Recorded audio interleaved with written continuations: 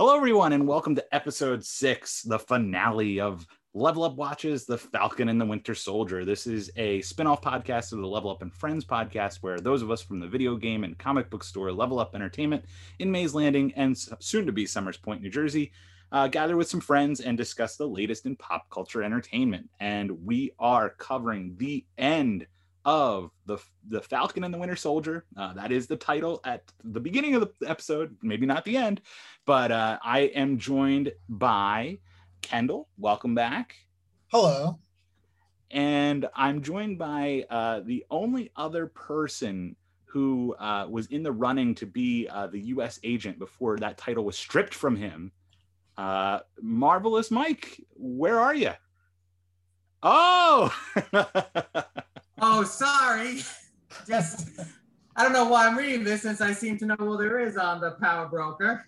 Wow. So for those of you listening at home without the video version, Marvelous Mike is holding up a book, very voluminous book, titled The Power Broker.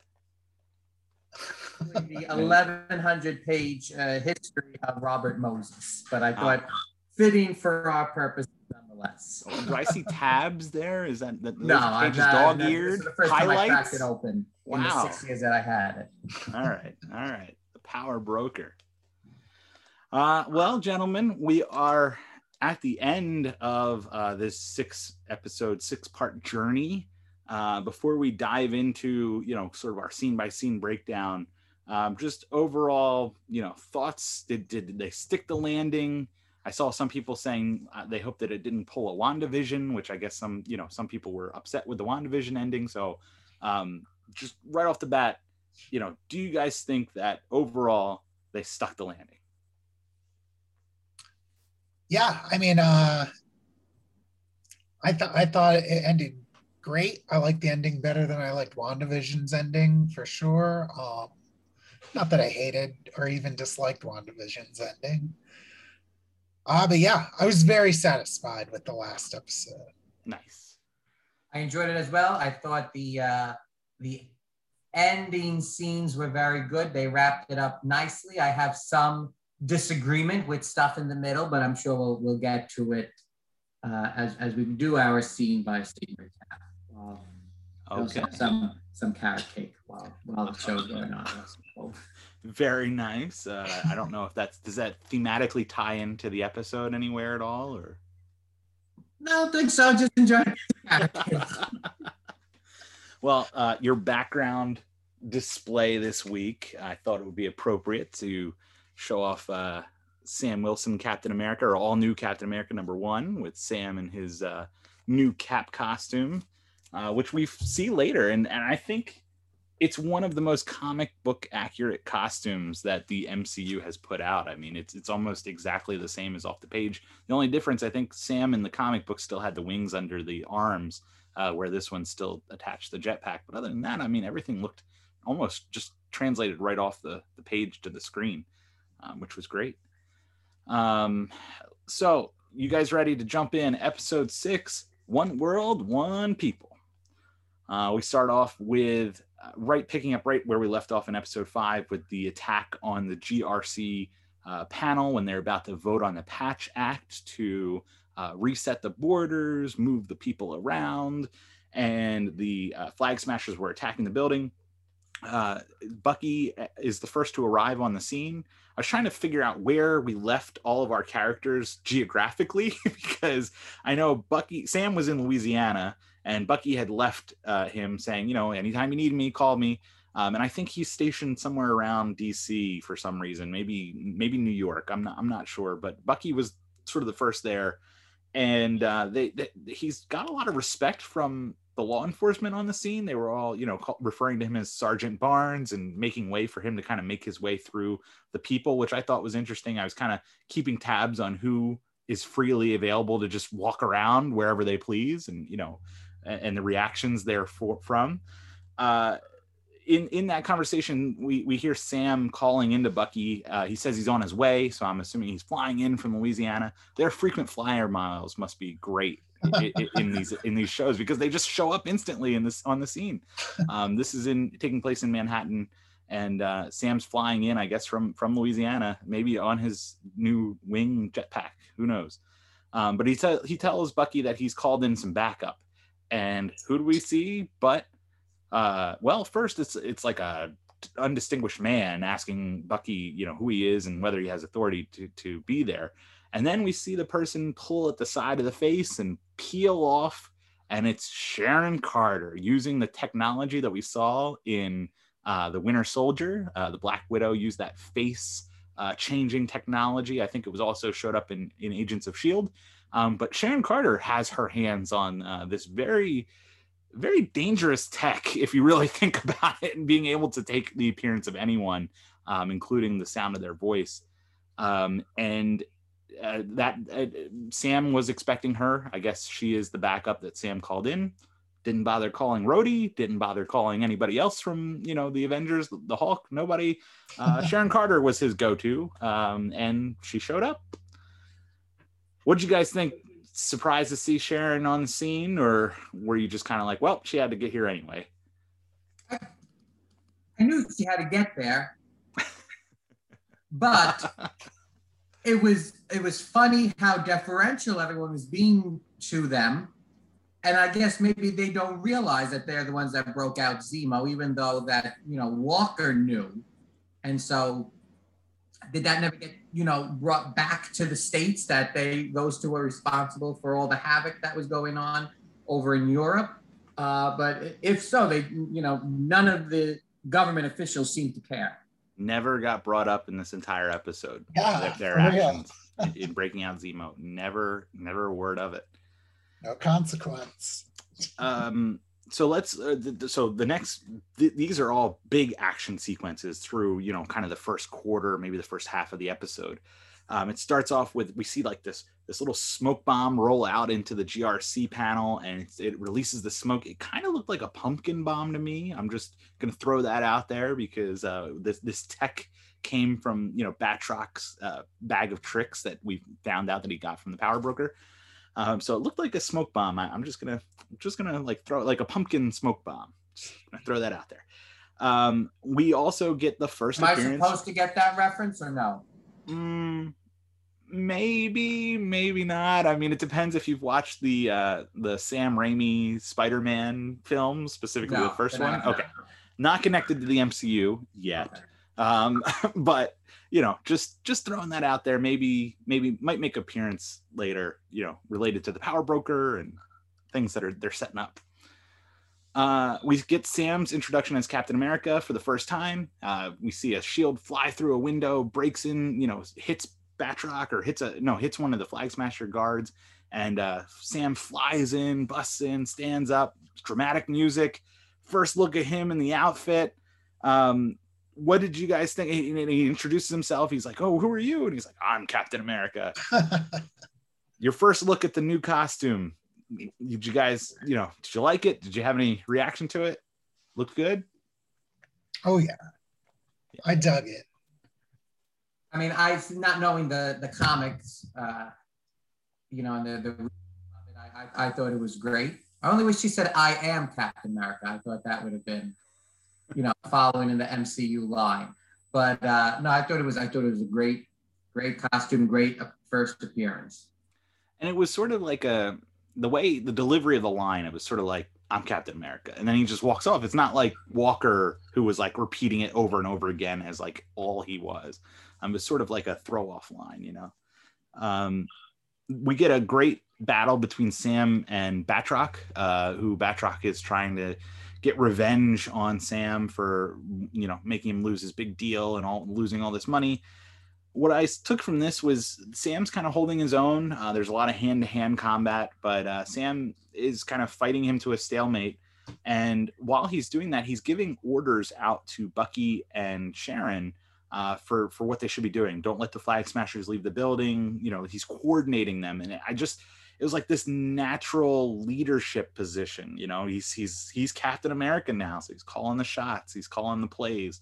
I thought that was a really great way to show sort of, Sam's in charge and he's taking charge and they're following his orders. Carly and starts trying to, she calls a phone and Bucky picks up and she's trying, we have this classic, like, you don't want to do this. And Bucky's like, no, you shouldn't be doing this. And they're trying to still talk her down. And he's like, I've been down this road. I know where it goes. The nightmares, you'll never get over them.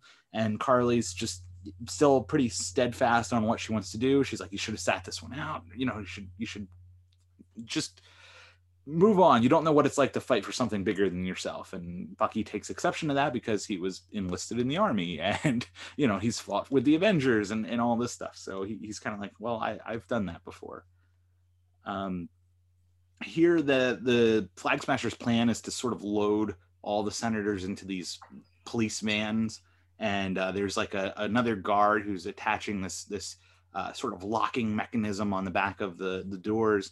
And it reminded me a lot of the Dark Knight in this scene. I was going to ask Marvelous Mike if he felt some Dark Knight vibes, because we have like a big police van. It's kind of like a chase through the city. We got choppers overhead. Just see some Dark Knight inspiration there. I did. Yes, that when they locked the police truck, definitely got those vibes. I also got some Die Hard vibe as well, when they were trying to, everyone escape, go up to the roof, that's where you're going to be saved, only to that be the plan all along for our villains. Mm-hmm, mm-hmm. Yeah, so their plan, they're trying to get the senators away, but also they're going to hold them hostage in doing so. The trucks begin to move and Sharon calls out to Bucky. She's like, look, you had one job, was to not let them escape. And like, I was like, well, Sam said to both of you, don't let them escape. So it wasn't just Bucky's job. But Sharon's, apparently her job was to track down the guy who put the locking mechanisms on the trucks. And she does that by kind of running into him. She's like, oh, I'm sorry, excuse me. He gets into his truck. She detonates this thing and it like some smoke appears and it melts off half of his face and he's dead at the wheel. And Sam's like, oh, what happened to your guy? And she's like, oh, I took care of him. I just set off a mercury bomb. And like, Sam never questions it, doesn't bring it up again. She just very nonchalantly just kills this guy. And it doesn't come up again. But it's just the ruthlessness. I mean, it makes sense later. But in this moment, you're like, Sharon Carter, what is going on here? I mean, John Walker killed a man, and it became like a whole big public thing. She just nonchalantly melted somebody's face off. It's just crazy. It was a much quieter and quicker death. Hopefully. Well, not for him. Melts his face off. Sam leaves the Batroc fight because, like Mike said, we have the Die Hard moment where some of the senators are in a helicopter and they're being taken hostage by the Flag Smashers. And, Bucky's basically tells Sam, hey, they're leaving. And Sam's still in the middle of fighting Batroc. And he's like, well, can you handle it? And Bucky's like, no, flying things, that's your job. That's not me. I don't have the wings. So Sam kind of like abandons the middle of the fight. He like knocks Batroc over and jumps out the window in this very heroic Steve Rogers type of move. He throws the shield out and dives after it and goes flying. And we have this great sequence where we kind of see Sam in action. It's a good thing he didn't get rid of those wings because he's still very skilled in the air. He uses Red Wing 2.0, his little drone, which has been upgraded to scan faces now. It can scan the people on the helicopter, figure out their background, who has flight experience, and he devises this plan to sort of bust the Flag Smasher out of the pilot's seat and have somebody else take over and scoop it up in the nick of time to save the helicopter from crashing into the water. This was our first chance to kind of see Sam acting as Captain America, using the shield, using all of his new gadgets. What do you guys think? I mean, Captain America, Sam Wilson is pretty awesome, I think. Oh yeah, I'm into him. I'm really glad he kept those wings. Yeah, because they don't show he gives the wings away, and they don't show you what he sees in the box at the end of the episode. Yeah, and yeah, he's cool. Mike? Definitely. How shall I put this? Much more high tech than Steve Rogers. but so far like a flawless Captain America. Just everything working for him during these sequences, and tech wise, as I said, taking it to a new level. Sort of a mix of Captain America and Iron Man, really, with the high tech and the gadgets. Good point. Yeah, good point. He's upgraded with that Wakandan jetpack, and we don't know what's going to pop out of there. I mean, it's like a little bag of tricks, a little bit. I did like that the first time he threw the shield, like at Batroc, I think Batroc either like kicked it down or like kind of swatted it or threw a chair at it or something, and it fell on the ground. And it's like, okay, he's still kind of getting the hang of this. But after, I mean, just that first throw, after that, he was pretty flawless, hitting every target, always came back to him. You know, that throw through the helicopter to take out that pilot was awesome. Yeah, it's great to see. And, you know, all that training down in Louisiana paid off, you know, for this moment here. The other thing I wanted to say was I talked about last week, like, oh, well, Sam is just a human being. Like, he can get shot and like, that'll be it. He takes on a chopper to the face in this episode where, you know, he saves the NYPD pilot. He takes him down to the bridge. The chopper's falling towards him and he uses his wings and the shield to kind of create like a cocoon. And the entire helicopter bounces off of the wings and into the water. And it's just like, okay, Sam's going to be all right. You know, with this vibranium suit and these wings that almost seem like they work by telepathically with Sam. Or it seems like he's not really activating anything, that the wings are just kind of going where he wants them to go. I think he's going to be okay. Oh, yeah. So we get a little, you know, a little Carly moment where she changes course, you know, when she sees Sam on the scene and she sees Bucky and Sharon. She basically decides, like, look, I'm not afraid to die today. We're going to stop this vote one way or another. Let's kill the hostages. So she decides she's going to try to take over the van that one of them is in. And while she's telling the other Flag Smashers her plan, you can see that they're kind of hesitant. They're like, we're not killers. You know, she tries to get them to say like the one world, one people. And instead of the very, you know, very forceful reply that she was usually getting, they were kind of hesitant to answer her. And she has to repeat herself, you know, one world, and wait for the one people. So she's losing some of her support here.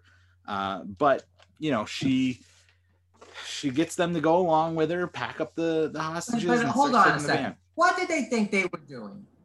You just took a bunch of the world's most, you know, leaders, the world's greatest leaders, hostage by doing smoke bombs, by getting these armed folks in there. And now all of a sudden, oh, it's too much for us. We can't, we're not. Oh, yeah. Oh, yeah, we're just everything but. So, come on. Right up against the line. And then yeah, after they massacred the embassy that was over there a few weeks ago as well. Like, well, they weren't all on board on that plan either. That was all kind of Carly. Like, we had the one Australian guy who was like, what are we doing? And she's like, you know, you got to get in the car and don't take that car. So they're not all on board, I don't think, with this plan. But they obviously then didn't, you know, weren't paying close attention to what the plans were then when they were going along with it. What I found interesting was we only see really 4 other Flag Smashers here. I mean, I know Nico was killed, and we do see the Australian guy, and then like 3 other like extras. But I thought they distributed the serum to more people than that. I mean, I know they had to fight on the 2 like 18-wheelers, and I thought there were like at least 8 or 9 people involved. But here we just keep seeing 4, maybe 5, counting Carly. So are there other Flag Smashers out there? You know, it's kind of a question that I have, because that's for season 2. We'll see if this gets wrapped up as neatly as they'd like it to look. But before we get to that, as Carly's getting ready, she's getting ready to drive away, we hear Karli Morgenthau. And then, you know, here he comes. He's walking in. He's walking through the streets of Manhattan with his DIY shield. John Walker is back. Carly sees him. She kind of rolls her eyes. She's like, look, I'm sorry. I didn't mean to kill anybody. His life isn't the one that's important right now. And, you know, John Walker's like, Lamar wasn't important to you, you know, and like just freaking out. It's kind of, you know, on his revenge kick. Tries to throw his little YouTube shield at her that he worked all night on, and she just swats it away, which was great. The other Flag Smashers just start coming in and just like beating on Walker, and he's kind of like getting beat up, getting the crap kicked out of him. And out of nowhere, Bucky saves the day, pushes him off, starts fighting them, and we have like this Bucky Walker battle between them and the Flag Smashers. Bucky gets pushed over into like this pit where I guess it's like construction area or something. But he's kind of like knocked out of the fight. And Karli at one point decides that she's going to throw the truck into the pit and push the hostages over. And we think that it's going to go over because we see the truck from Bucky's perspective down inside the pit. And all of a sudden it stops tipping over, and we see Walker's grabbing the back of the truck. He made a decision. You see, he kind of looked at Karli because he could have gone after Karli, but instead he decides to save the truck of the Senators, pulls it back a little bit, and it's kind of like out of harm's way. But then he gets pushed into the pit with some more Flag Smashers, and the truck starts falling forward anyway, until our boy Sam Wilson comes in with his new Captain America jetpack and saves the actual truck, pushes it back up. We get this great scene from the crowd. I love the Marvel crowd moments because they're so like spot on what people would be saying in like these crazy situations. But like one guy's like, "Yo, it's Black Falcon," and like another guy's like, "No, it's Captain America," and it's like, yeah. So now, wait, let's talk about what happened with the first fan though. Yep. The first van the one she set on fire. Yeah. So she set one on fire, and she's like, "Well, we got to give Bucky something to save. Like that's the way to distract them, is to give people, give them some people to save. We can get away." And that's the one where Bucky's like trying to open the door, and he can't get past the locking mechanism, and he's punching, and like he finally gets through, and he opens the door, and the was a light to take that off. Yeah, the Senators inside are like, "Well, thank you for saving us." And it's kind of, I think this may be the first time we've ever seen Bucky saving people. So, because he like takes that compliment like, oh, you're welcome. Like he's not quite sure what to do with it. So yeah, the Winter Soldier saving rather than killing everyone and their kids and their parents and all that other stuff. So, so was there anything else with the first van that you wanted to cover, or was it just no, that was it. That just him literally pulling the lock off. Yeah. So this is the first time Karli sees Sam as Captain America, and she's so disappointed. She's like, you fell for it. You fell for all that bull. And Sam's trying to like, well, look, I'm trying to do this a different way, which is sort of like his thesis statement as Captain America for the rest of the episode. But before they can really talk it out, who's back? Batroc. He's firing smoke into the pit. Everybody starts running. People get disoriented. The Flag Smashers go running in one direction. Sam, Bucky, and Walker start running. And I'm just at this point in the episode, I'm like, so they're all working together now? Like, we're not going to discuss, that Walker's back and he's still in the suit and he has his DIY shield, which they showed like crumpled on the ground. It took all of 5 minutes to destroy. But like, there's no mention at all of like, hey, you just tried to kill us last week. Like literally just tried to kill us, murder us. They're all working together now. There's a common enemy that they're running down this alleyway. Walker breaks off, and Sam looks at Bucky, and Bucky's like, I got it. And he runs after Walker to make sure that, he doesn't do anything crazy by himself. And we see Karli kind of looking around this empty construction site, or inside this building, and we hear that bird whistle that they have been using throughout the show to call out to each other, and we find out that it's Sharon Carter who's using the bird whistle against them to lure Karli in. And we get this conversation between Sharon and Karli where Sharon's like, look, I took you in. I'm so disappointed in you. We could work together, and I gave you this opportunity. You should come back and work for me. And it's at that moment that it's revealed for everybody who didn't know by now that Sharon Carter is the power broker. What? Crazy. I So think now we should have an official commendation for those that predicted that from the time that the Power Broker was first mentioned. when was that? Episode 3? Episode, yeah, so. when they get to Madripoor, yeah. Yeah. It was the first time they mentioned it. And you know, if we had any accolades, or you get a Marvel No Prize. That's what they used to call them back in the day. Yeah. Marvel No Prize. That's what you get for picking that out, for making that prediction. It'll be mailed directly to you. Post office is a little slow lately, but you'll get it any day now. Marvel That's No all Prize. right. That's all right. Just so it's on the record. So Carly wants nothing to do with her. She's like, look, she's being smug about it. She's like, what's the Power Broker without the power, without the muscle? You know, and so, you know, I don't know if she knows who she's playing with, but they both have guns drawn, and I think Sharon put hers down, so Carly's kind of got like the upper hand. But all of a sudden we get Batroc, who shows up on the scene and threatens them both. He sees Sharon Carter and he's like, oh, you're the Power Broker. I didn't know that. So remember what you said you're going to pay me before? Now you're going to pay me 4 times as much. And, you know, we have this sort of like Mexican standoff where, you know, Sharon's pointing her gun at Batroc, Batroc's pointing it at Sharon, Carly's pointing it at Batroc. I don't know. Everybody's pointing guns at each other. And all of a sudden we hear the gunshots. Boom, boom, boom. Batroc falls. Sharon shoots Batroc. Sharon gets shot by Carly, but it's like off to the side stomach, so it's non-fatal. And Sam shows up, and then he walks in. He sees Carly standing over Sharon Carter on the ground, holding the gun. So it looks like, you know, Sharon was trying to defend herself. Carly standing over her, misses the entire conversation about who the Power Broker is, and you know, now Sharon's kind of closing off the loose ends, right? Like, so Batroc knew, threatened to reveal her identity. She shot him. He's dead. And now Carly's the last one left.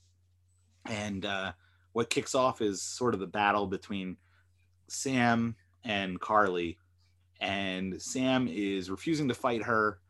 He's using the wings. He's using the shield, all as defense, not as offense. He does at one point, I think, push her into like a pole, but he's just saying like, I won't fight you. And she's like, fight me, you know, trying to goad him into attacking. And he wants to talk it out. I mean, he still sees redemption for her, sort of a light at the end of the tunnel.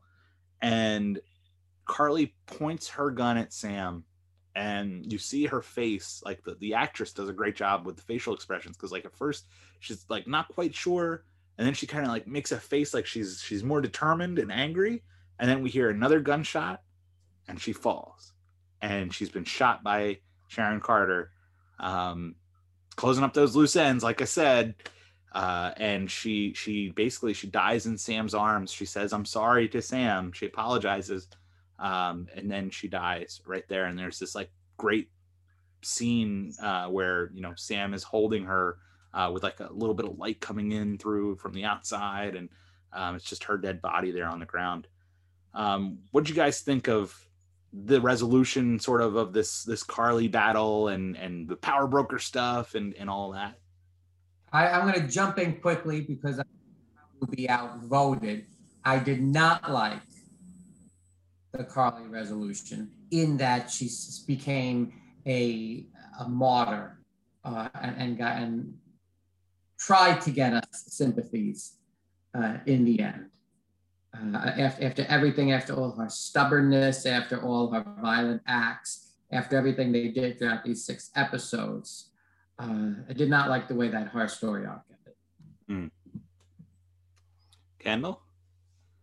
See, I liked it. That's good. That's what this is all about. I think that if Carly was going to, like, in quotes, be defeated, like in a, you know, in a violent manner, like someone beats her up, it has to be like, it can't be Bucky or Cap who like did it. You know what I mean? Like, I guess she could have come around and that could have been the resolution, but I don't know. I think like she I think she had to die for like the story to have any real emotional resonance. But you know, Bucky and Sam can't be the ones to kill her. Yeah, I just I think they didn't quite know how far on either side to take that character. Because you know they kept making really good points. They showed about like how much she cares about the community, that her message is getting across to people, but they also kept showing the way her actions were having an effect on the other flag smashers, and they were basically saying like, hey, you're pushing us too far, and that she was going kind of going off the deep end. And that's what Zemo kept saying, like, she's irredeemable, she's gone too far, she's not going to come back. And you know, usually in a show like this or in an MCU project, she would go out trying to like save somebody, you know, in that like final act of redemption. That would be what kills her or whatever. But here she's just kind of shot dead by Sharon, just kind of tying up the loose ends. And you know, I don't know if that's the most satisfying way to handle the conclusion of the arc. But I do agree with you, Kendall. I don't see her just kind of like living out the rest of her days at the raft, or, you know, just getting one of those types of like, oh, we'll just lock her up and, you know, she may break out and we'll see her again later. I didn't see anything like that happening either. So not sure. I mean, I think it's kind of that middle of the road messaging of the show that we were talking about last week. I mean, the vision that I got when Cap is carrying Carly out is like, it's like a I mean, the vision I got was like 9/11, the firefighters carrying people out of the rubble as if she was a victim, and a victim, and then they try and turn it that she was a victim of the senators, of the world powers. And that's what I did not appreciate. I didn't care for that, the way they took that, that they forced her to do this instead of really not putting any of the responsibility, this was my take, on Carly for her actions. And she did murder 3 people. You know, they never talked about that again. She blew up that building, and, you know, those people had families and lives, and, you know, their only crime, like, you know, we were thinking maybe there was some conspiracy with the GRC and like they would turn out to be Hydra or bad guys or something all along. But, you know, their only crime was that they were a little slow, you know, with getting out the supplies and the medicine and stuff. They haven't revealed that there's any kind of nefarious planning or any kind of underlying reason why, you know, the supplies were late. So yeah, I mean, I think, you know, looking at it in that lens, there's no really good way to redeem Carly because of, you know, she has blood on her hands. Yeah, and like for like the narrative of the show, I guess I understand why they would like paint Carly as the victim. Like it's not like she like didn't pay a price, you know, at the end there, like she's dead. But like if Carly's not playing the victim, like, and like, or at least if Sam isn't spinning it that way to those senators, like what is to convince them to like fix that problem at all? You know what I mean?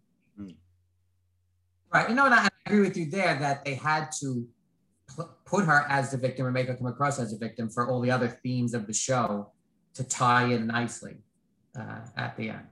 Yeah. I mean, I feel like it's not trying to tell the audience that Carly's a victim. Like, I think it's shown even within this episode, like, Carly, you went about this the entirely like wrong way. Mm-hmm. Yeah, so I don't want to move too far past this, but the next scene is sort of like the consequences or the aftermath, and it's Sam's speech to the senators and to the GRC people as they're assembled, and this is sort of the Sam as Captain America moment of the show where, you know, you're winning with words, and Sam gets more done here with this speech than Carly did blowing up, you know, any buildings or dying or anything else. And this is where the show, the cynic in me would be like, you know, if this happened in reality, one, these senators wouldn't stand around in front of a bunch of press cameras and microphones to be lectured to. But two, they would have already had their vote written down. They had their speeches and pages written down. And, we've seen this in real life. It wouldn't have changed their vote. No amount of terroristic activity, their lives in danger, would not have changed the vote that they walked in there to make that day. So that's the only moment where I was wow, like, I didn't, that didn't cross my mind, but we talked about the parallels of real life to this show, man. Wow, yes. Right? January 6th, that's all I got to say. I mean, there are people that still voted the same way, no matter what happened, their lives are in danger, whatever. So that was the only moment where I'm like, I got to suspend my disbelief a little bit here. But Sam basically, tells them, he asked them first, are you going to move forward with resetting the borders? And they just keep telling Sam, look, you don't understand the position we're in, how difficult it is, the situation at play. And Sam just kind of gives it back to him. He's like, look, you're right. I'm not saying I do understand this any better than you, but what I am saying is that you guys are the ones in power that can figure this out. I mean, he points out that, they run the banks, they can demolish a forest with an email. They can, they have all of this power, and they need to use it effectively. And they need to really think about what they're doing here. And he says that, for the first time today, you have felt helpless when you were locked in the back of those vans, or you were stuck in that helicopter. Now you know what the refugees feel like that have no home. They have nowhere to go. They're being pushed back into their country. And so, he's trying to, like you were saying before, leverage this situation, this really bad night for these GRC deciders. I keep saying senators, but they're, different world leaders from all over the place. He's trying to leverage their feelings of helplessness and scared, their fear, into trying to make them understand how the regular person may feel who was displaced. And it's not an easy answer, and there are no easy solutions to this. I mean, I can't imagine the strain on the resources that this Marvel world is going through, with all these, half the population blipping back into existence. But I think Sam is doing a good job here of shining a light, and they show all the supporting characters of the show, Sam's sister, Isaiah Bradley, watching the news, watching Sam give this speech, and inspiring people around the country, and showing why he was the best choice for Captain America. And like I said, he makes a good point at one point of saying, I'm a black man wearing the stars and stripes. I picked this shield up, and millions of people hate me for it. I know that there are people here right now that hate me for it. And it's kind of funny, they kept cutting to John Walker during this speech too, who's just kind of standing there watching Sam, being Captain America, holding the shield that he fought so hard to keep and say that it was his. So I don't know if they were alluding to Walker as one of those people, but basically saying, racism is still alive and well in this country. There are people that will never accept me being Captain America, but hey, all I can do is try to do better, to be better, and to bring the country into a place where it can do better. And I want to show them that it starts now. It starts tonight with this GRC panel, with this vote. You can change your minds, and we can build and grow from here. So yeah, that was Sam's big speech. I think it was sort of the culminating moment of the entire show. What did you guys think? Did you guys feel inspired? Did you feel like it was a little too hokey on the nose? How'd you feel about Sam's big speech? Yeah, I mean, I thought it was dead on. Yeah, pretty powerful speech. But sorry, Mike, before you say anything, but what went through my mind was, he's describing, Sam Wilson, the character in the show, is describing the reaction that Sam Wilson, the comic book character, got from, the vocal Marvel comic fandom who rejected, having him as Captain America, and it was always like, well, it's not that he's black, it's just that it's not Steve Rogers, it should be Steve, this and that. And it's just so funny because when he says millions of people don't want me to wear this shield, don't want me to wear these stars and stripes, like it almost it felt very meta. It felt like a very meta moment. It may be referring to the MCU fandom. I guess we'll see. But I was like, yeah, Sam Wilson, you speak that truth. Yeah. Mike, sorry, I jumped. So question. You said 2014 is when Sam Wilson became Captain America. Yeah. And when was Walker Captain America? Well, Walker, I think it was the late 80s, maybe mid 80s. 80 something. Yeah. And then Steve Rogers came back and. Yeah. See, Walker went down sort of a weird path. I think he was introduced as another character first, and then he became Captain America, but he was way too over the top violent and whatnot. So they stripped the title from him, kind of like in the show, just to a more extreme extent. And then I think Cap took it back, or Steve Rogers took it back, and then he became U.S. agent / whatever. But he's the mantle of Captain America has jumped around a lot lately. But Marvel made a big deal in 2014 of passing it down. Steve Rogers was accelerated in age to being old. This may sound familiar for MCU watchers. And he passed down the shield to Sam Wilson, who was his longtime partner, which I think it was the first time that Sam Wilson had been Captain America at that point. It was pretty big deal. It was a line-wide relaunch where a lot of the legacy characters were being taken on by new characters in the Marvel universe. Iron Man was no longer Tony Stark. It was a young woman named Riri Williams, who was Ironheart. And we also had Thor being passed off to Jane Foster. So it's a little bit of what we're starting to see right now in the MCU, actually, with some of these legacy characters stepping down and other characters maybe filling the role. Because that's what I was not sure about. I know you had mentioned it to me, the timeline. Yeah, there's a great tweet by Anthony Mackie, who was playing Falcon, I think, at that time. I think 2014 was about when Winter Soldier came out. And he tweeted when he heard that in the comics, Sam Wilson was now Captain America. And he's got a picture of, I think it was him, it may be another boy, dressed as Captain America, a young boy. And he says, this is amazing. Captain America is Sam Wilson, and it's only in the comic books, but it's happening, and he was so excited about it back in 2014. Little did he know that, 7 years later, he would himself be playing Captain America. So just going to Sam's speech, America's speech, at first I started to think it was a little too preachy, only and to the point of, we label this person a terrorist, we label this person all that.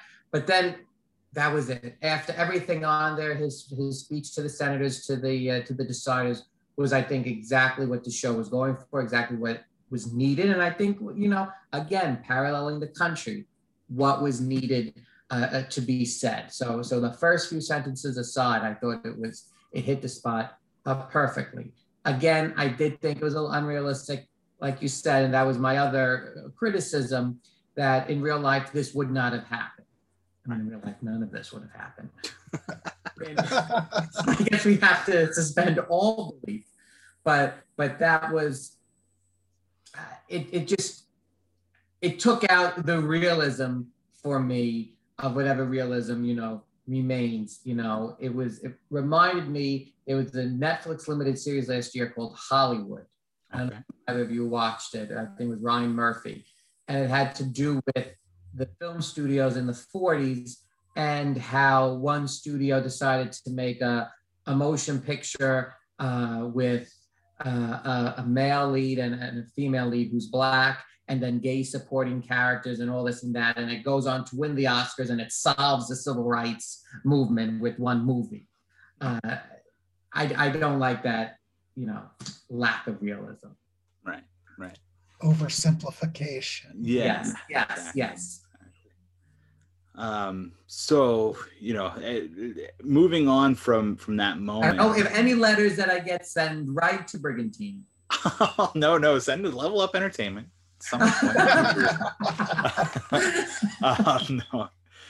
So the scene ends with Sam sort of walking out, of the crowd, and he looks at Walker, and Walker kind of gives him a nod, which I guess is like, you're good. Like you can be Captain America now. It's like, all right, well, dude, he didn't need your approval, man.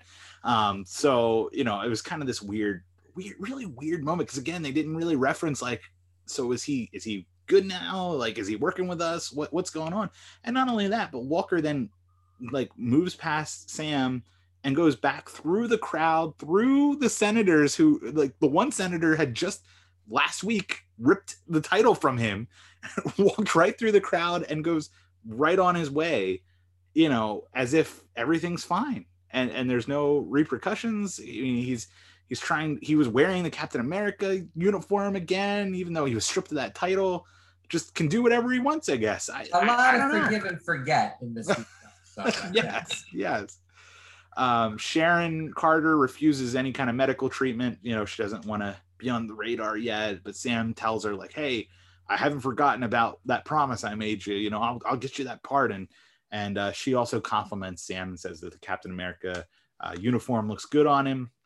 And then we go into the epilogues. So the epilogues for the show, we start with the Flag Smashers, right? So they were tricked by Walker and Bucky earlier on by using their app. He tricked them into this position where they got arrested. They were loading them up into a police van. And one of the people who were loading them up gives them the one world, one people. It was very reminiscent of the Hail Hydra catchphrase. He loads them up and, like, they close the van door, gets into the van, starts driving away, and all of a sudden a massive explosion. And they pull back and they show an old man sitting in a car. And at first I didn't know who that was. I was like, oh, is this a Marvel character that we're supposed to know? That was Alfred. Wasn't that Alfred? It was Zemo's butler. I just forgot, what he looked like in the three episodes. But he has a radio device. He has a radio device. I can't wait to talk about who we think this guy is. Who is that? No, that was Zemo's butler. He puts the radio control device back in his jacket, and he sets it the car. And then we have the radio is playing, and it explains, today there was an explosion and 4 Flag Smashers were blown up, and the GRC also announced that it's changing its vote for the Patch Act, and they're not going to move the refugees around. So and it shows Zemo is the one that's listening on the radio, and he closes his book, lays back on his cot in the raft, and smiles. And I'm like, wow. Just every villain is just winning in this show. I mean, Carly got what she wanted. Zemo's getting what he wanted. Everybody's winning. Yeah. Well, I guess his ends justified the means. Yeah, but my question is, like, so was that all the Flag Smashers? Because, there's this whole movement that they keep alluding to that's growing worldwide. And, are we going to see this one world, one people thing become the new Hail Hydra? Are they going to, continue on as an organization? And are there still other enhanced people out there? And the other question I had, regarding the Zemo storyline, because this kind of wraps that up, was, John Walker's still out there. And Zemo wasn't exactly like a John Walker fan. And, he kind of flies in the face of Zemo's whole plan of a world without super soldiers, a world without icons, especially as we find out later on what's going to happen to Walker. So, is Zemo, how does he feel about this? How does he feel about Walker, still going on? Are we going to see him again and the two of them go at it? I don't know. But it's nice to see that he has, he ends the series exactly where he started it, in jail, reading books, laying back in prison. I really hope this is not the end of Zemo, though, because he really has become the Loki of so far. Just, the villain you love to hate, but now you love to love. He has now achieved his goals twice in these Marvel properties. He won in Civil War, in breaking up the Avengers, and he won here in killing off all the Flag Smashers. So, he's the only Marvel villain I think we can say that has achieved his goals multiple times. And again, this is never brought up again. They don't, like, the heroes aren't upset about it. They go to a party later, but like, the fact that all these people just got blown up. So, it's interesting. It's going to be interesting to see how does Zemo's reach extend outside of the raft moving forward. He was able to contact Alfred. The next scene, we're in the same. I don't know if do we ever discuss if that's his actual name? I don't think they ever gave him a name. We all know the next scene, we're in the same courtroom. I guess the Marvel Disney Plus budget only allows for one set, but it's the same courtroom that we saw Walker being stripped of his titles. We see Val, and she's kind of impatiently waiting, talking to Walker's significant other. And she says, she pulls up the phone. She's like, "Oh, looks like our friend Zemo got exactly what he wanted." And she goes, "I couldn't have planned that better, if I had planned it." And then she goes back and forth playfully. She's like, "But I didn't plan it." "But did I?" "No, I didn't. But I might have." And so it's like, whoa, what? Where does this character's allegiances lie? We don't know. We don't know. But she, basically calls Walker out of the back. He was like getting changed. He was taking too long. He walks out, and he's in almost the same suit he was in before, but it's all black. It's like a darker, maybe dark blue, but it has no A on the helmet, and there is one star off to the side, and it's got like white striping in the middle of the chest. And he walks out, and he's like, "This looks great. I'm good." And Val tells him, "Look, things are about to get weird. We don't need a Captain America. What we need is a U.S. agent." And so he stands there, and she's like, "Just be ready when I call you." She walks away, and Walker's standing there with his significant other, and he's like, I'm back. So many questions here. One, are they in the courtroom because he's been reinstated in some way as an agent of the United States, as a superhuman, has he been granted authority to act again as a superhero? Two, is this a superheroic thing, or is Val a villain? We talked about her a little bit last week, and she can fall on either side of the coin. And a lot of people were saying, Walker was redeemed in this episode. He had a redemption arc, and he's now a good guy, and he's going to be U.S. agent. He's going to be this hero. And I don't know if we're supposed to be left with that feeling. What do you guys think? Walker, hero or villain? Well, I have a question. Val is in the comics, I'm assuming, yes? Yes, U.S. agent is a character in the comics. Yep. No, Val. Val? Yeah. Julia Louis-Dreyfus. Yeah. Who is her arc connected with? Because I'm just curious. Were you here last week when I was going through it?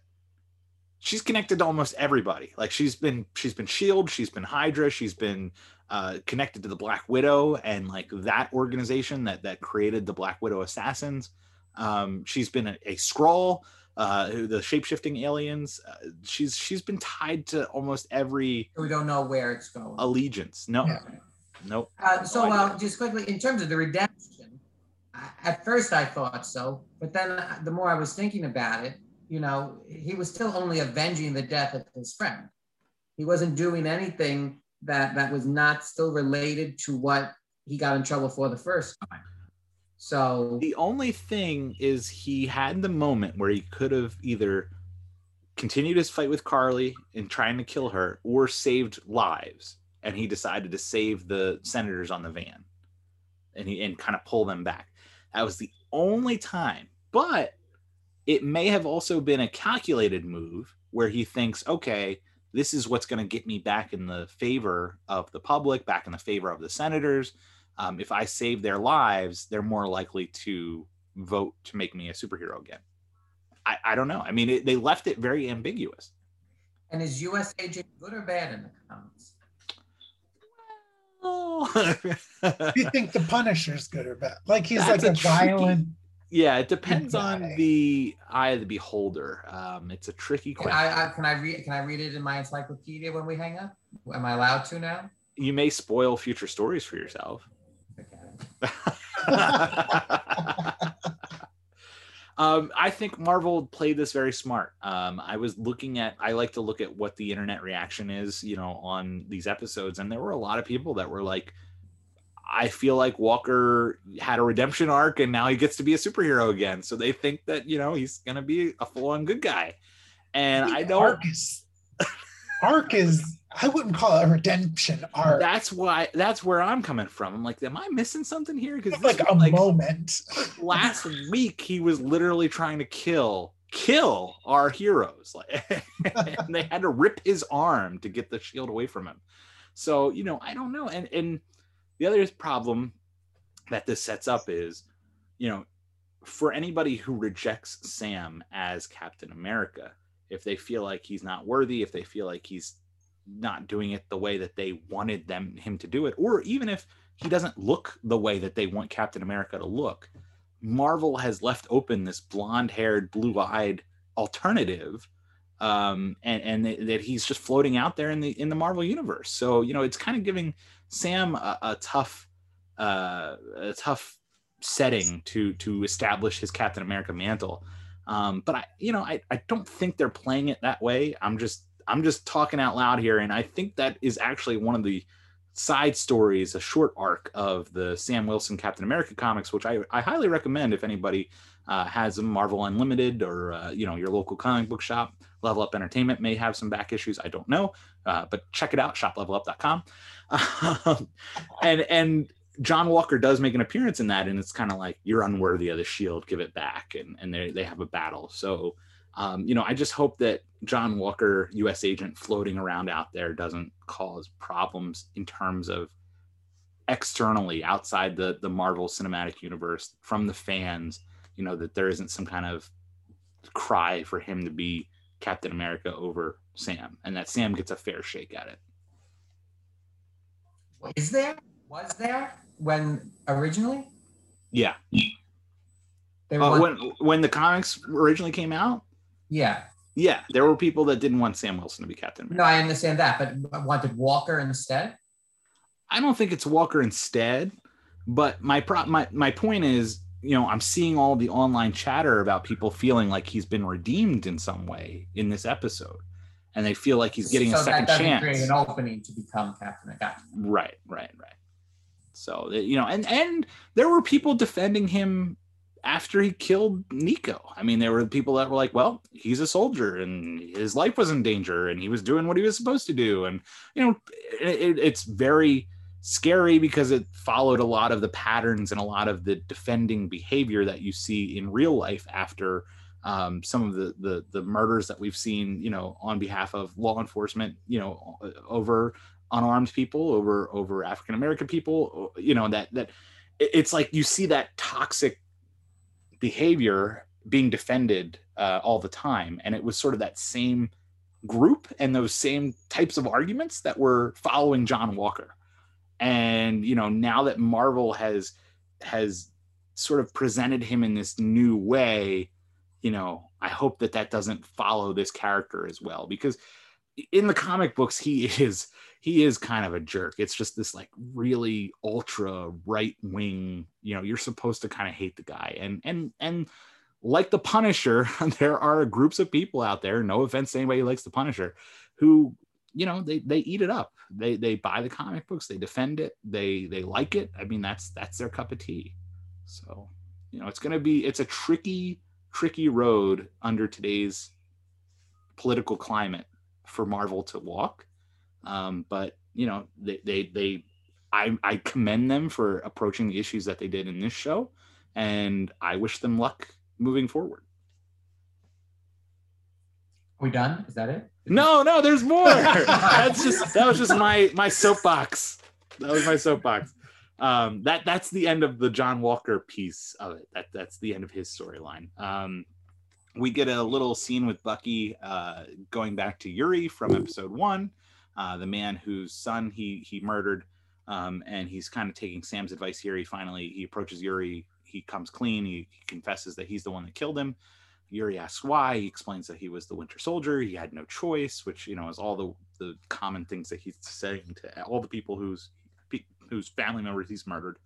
I felt this scene was kind of rushed. I would have liked to see more of it. And this was sort of the conclusion of the Bucky storyline of this show. And I kind of feel like Bucky didn't get as much time quite as Sam did. But, Sam, we were setting up something very, very big for Sam. So it makes sense. But I kind of would have liked to see a little bit more time here with Bucky, making amends with Yuri and sort of getting that closure. We see him later kind of watching over Yuri from, afar at the restaurant, and he's back with the waitress from episode 1. And it seems like Yuri is kind of moving on with this life. But yeah, it was an emotional scene, but it was only, a few seconds long. Sorry, I feel like wrapped up, or not wrapped up, but like Bucky evolved into the character that he needed to be in the place that he needed to be, sort of last week. So this may have not been on the same level to do with Sam. So it was sort of just, here's a little loose end, let's just tie it, put it nicely. And Yuri was down to that sake, man. He didn't care. He went right back there. Yeah. And Bucky turns in the Steve's notebook with all the names crossed off. He turns it back over to his therapist, leaves her a nice note. Basically, he should have said thanks for nothing. Sam Wilson helped me, but we close off sort of Bucky's storyline with he's feeling like a new man. He's ready to go. He's hopefully not having the nightmares anymore, and we'll see where the Winter Soldier ends up from here. We get closure to the Isaiah Bradley storyline. Sam goes back to see Isaiah, and Isaiah at first gives him a hard time. He's like, look, you good luck, no black man should have been Captain America. We see Eli again. Eli's like, what's up, Black Falcon? What you doing here? This is great. Because Sam's like, you need to learn some manners. So, we'll see what happens if Eli makes another appearance, but definitely an outspoken character, not afraid to stick it to our main character here. Sam basically explains his decision to Isaiah and says, hey, I'm going to try this. I may die doing this, but I'm going to try to do it the right way. I'm going to try to do it my way, and we'll go. And he gets some acceptance from Isaiah here. And he also has one more surprise for him. He says, hey, clean up. We're going to go. I'm going to take you for a ride. Let's go. And he brings Eli and Isaiah back to the Smithsonian exhibit on Captain America. They walk through the exhibit a little bit, and then they go to this like back room or side room. And it's an entire room that's now dedicated to Isaiah Bradley. It's got a plaque telling his story and honoring him and the 332nd, which was that group of black soldiers that were experimented on. So we see Isaiah taking it all in. He's getting visibly moved, and he hugs Sam, and Sam says, now they'll never forget the sacrifices that you made for this country.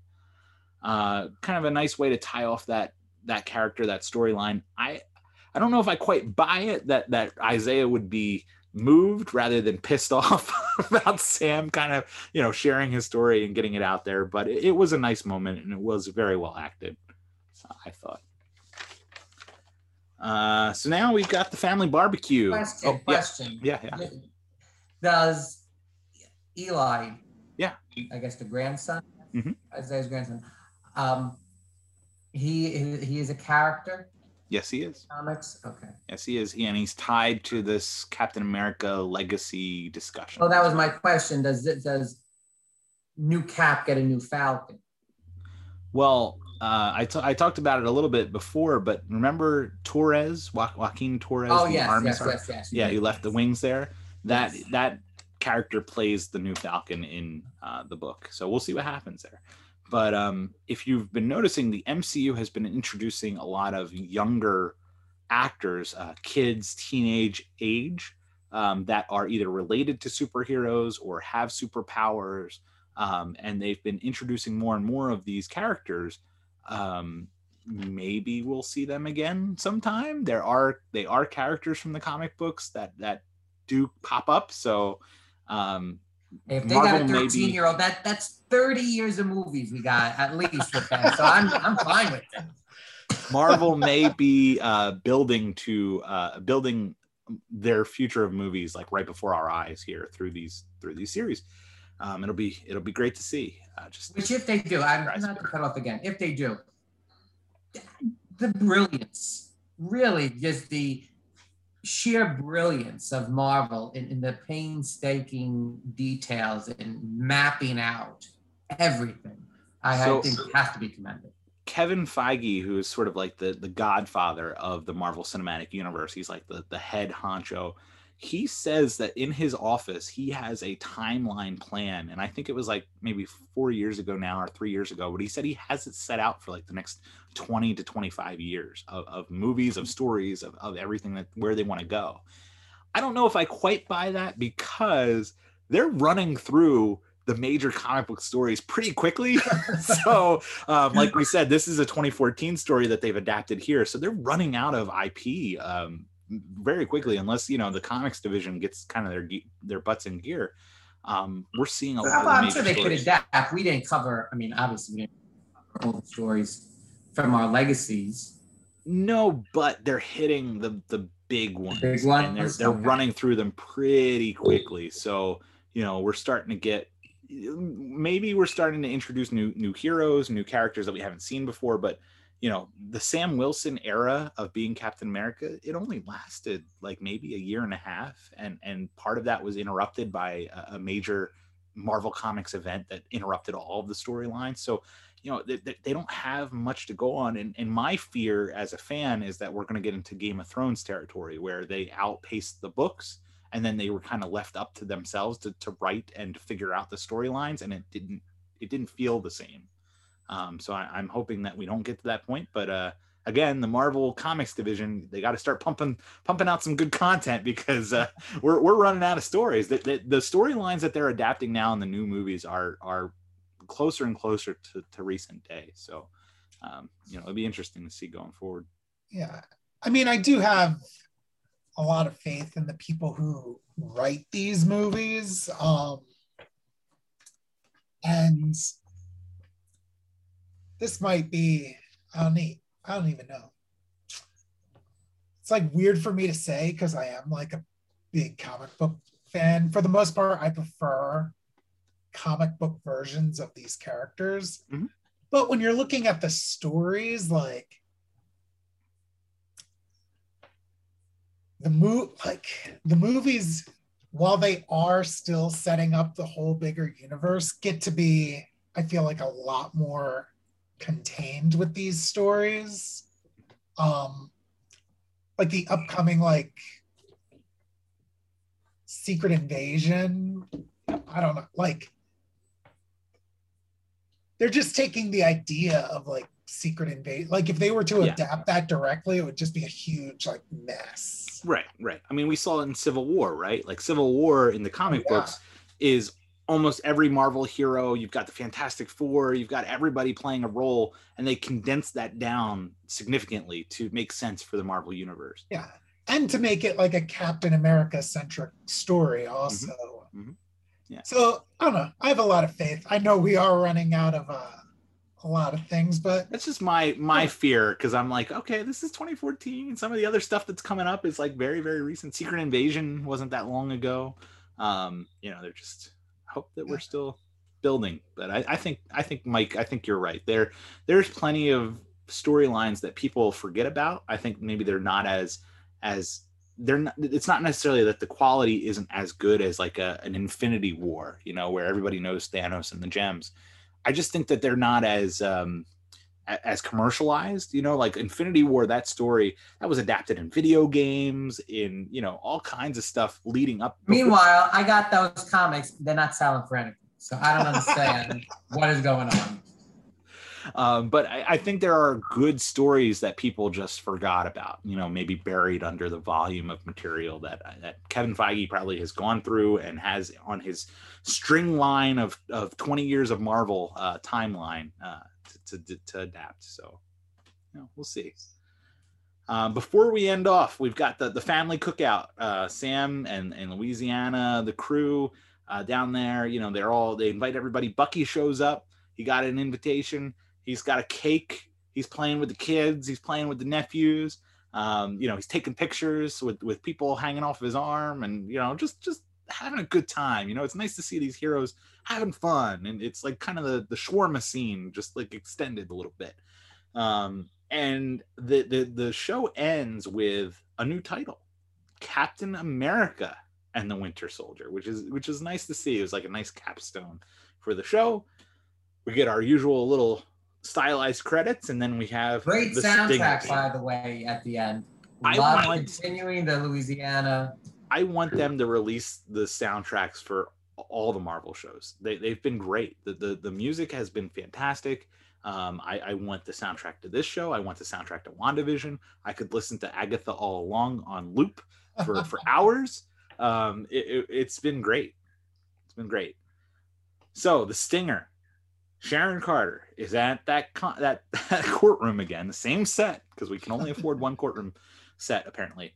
Same senator. I guess this guy is in charge of like all superheroes, all the Patch Act, repatriate. At first, I thought he may have been Secretary of Defense, but they do refer to him as Senator. So that's I'm just like, this guy, he's on every committee apparently. I don't know. But he explains that Sharon Carter got a full pardon. The Carter family has always meant trust and service, and that name has carried this legacy. There's an opening at her old job if she wants it, and she's like, yep, that would be great. She's smiling, everybody's happy. She turns, she walks out, and she does that slow-mo like evil smile after she's walking out, and she doesn't even get off the courtroom steps before she's on the phone to somebody, and she's like, listen, we're in. We're going to get the government secrets. We're going to get the prototype weapons. Everybody who wants something, there's going to be something to buy. And that's how the show ends. And it's like, all right, she's in full power broker mode. One of the things that I keyed in on was that she talked about prototype weapons, which one of the Disney Plus shows that is coming down the pike is Armor Wars with Rhodey, and talking about, trying to go fix some of the loose Tony Stark Industries technology that's out there. Maybe some prototype Iron Man armor ends up in the wrong hands. So we may see Sharon Carter's power broker again in another Disney Plus show. I don't know.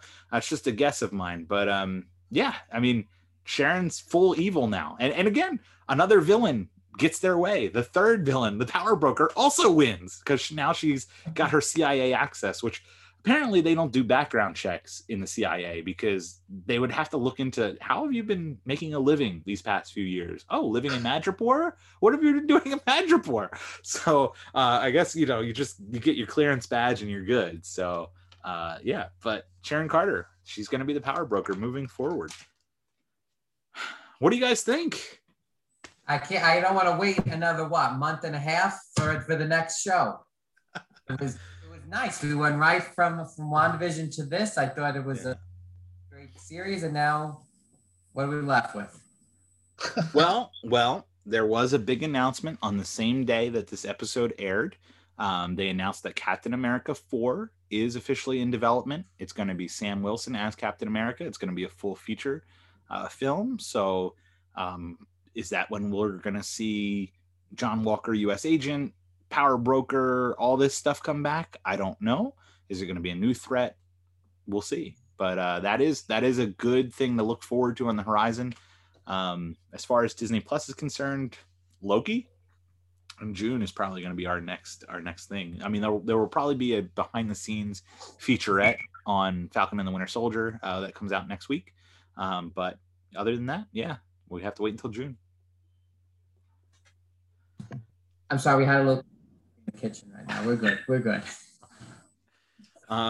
So are you guys, what would you like to see in a Captain America 4 with Sam Wilson? I'd like to see a jazz version of Star Spangled Man. I think that's what I would like to. Some rebooting of that theme. That would be nice if the series are setting up for a movie. Because then I think it's nice to have these self-contained episodes that are leading up to now a full 2.5 hour spectacle. Well, yeah, I think it's been pretty much publicly said that the WandaVision ending is going to lead right up into Doctor Strange and the Multiverse of Madness Which we film. saw from the end credits. Yeah, so, this leading into a Captain America film, it makes a lot of sense. But I've been enjoying these series too, that they have these moments, these quieter moments to build these characters and develop them a little bit more and give them some space that we don't usually see. Kendall, what do you think? Yeah, I mean, Cap 4, what would you like to see? oh God, I don't even know what I want to see. I would like to see like Sam doing something as big as like Steve did. You know what I mean? Like Steve got to like fight Nazis with like hovercrafts and then like, fight this organization who would like infiltrated the biggest spy like network in the world. Mm-hmm. And then like you got to see him fight half the Avengers. Like I something on that level. That's what I want from Sam. Well, for me, I want to see, like you said, Kendall, kind of Sam get his fair moment in the sun as Captain America. And, whether or not they bring back Bucky or US Agent or Torres as Falcon, I just want to see, Sam spin on being Captain America. And, maybe, not only what that means for him as a black man in America, representing wearing the stars and stripes and representing the country, but also the differences that he can bring through his experience with the wings, throwing the shield around, all that stuff, and being able to take on a major Omega level threat, to speak. And I also want to see him leading an Avengers team too. Like I hope we get an Avengers with him at the head. Yeah, that more than a Captain America, I want to see him leading the Avengers. Because like the only Sam Wilson stuff I've read was like Captain America and the Avengers when he was Captain America. Mm-hmm. So, and I love that. Yeah, it's just cool to see like people like looking up to him, like other, like his peers, you know what I mean? Yeah. Bucky had a lot of great moments where he's like looking, proud of him, and he calls him Cap a couple times. He's like, nice job, Cap, gives him kind of like the nod of approval. So yeah, seal of approval. Yeah. All right, so I think that's going to do it for Level Up Watches, The Falcon and the Winter Soldier. For those of you who have been following along, thank you so much for letting us kind of talk your ear off about the Marvel Universe for a little bit every week. And, whether or not we're going to come back and do a future one, I'm not sure yet, but I hope that you've enjoyed this series. And, when do the checks come in? I've got to check with the power broker on that one. She's in charge of issuing out the checks, so she knows where to send it. That's fine. Check. Yeah. So anything else before we go from you guys? This was a lot of fun. I want to thank you. I want to thank my friends up at Level Up, and just waiting for you guys to call to take the inventory. That's all I got to say. But this was a lot of fun, Kendall. I enjoyed doing this with you as well. And I hope to see you guys for the next one, if you'll have me. Yeah, it was a great time. Cool hanging every week. Yeah. For most weeks for me. Well, thank you both for joining me on this adventure.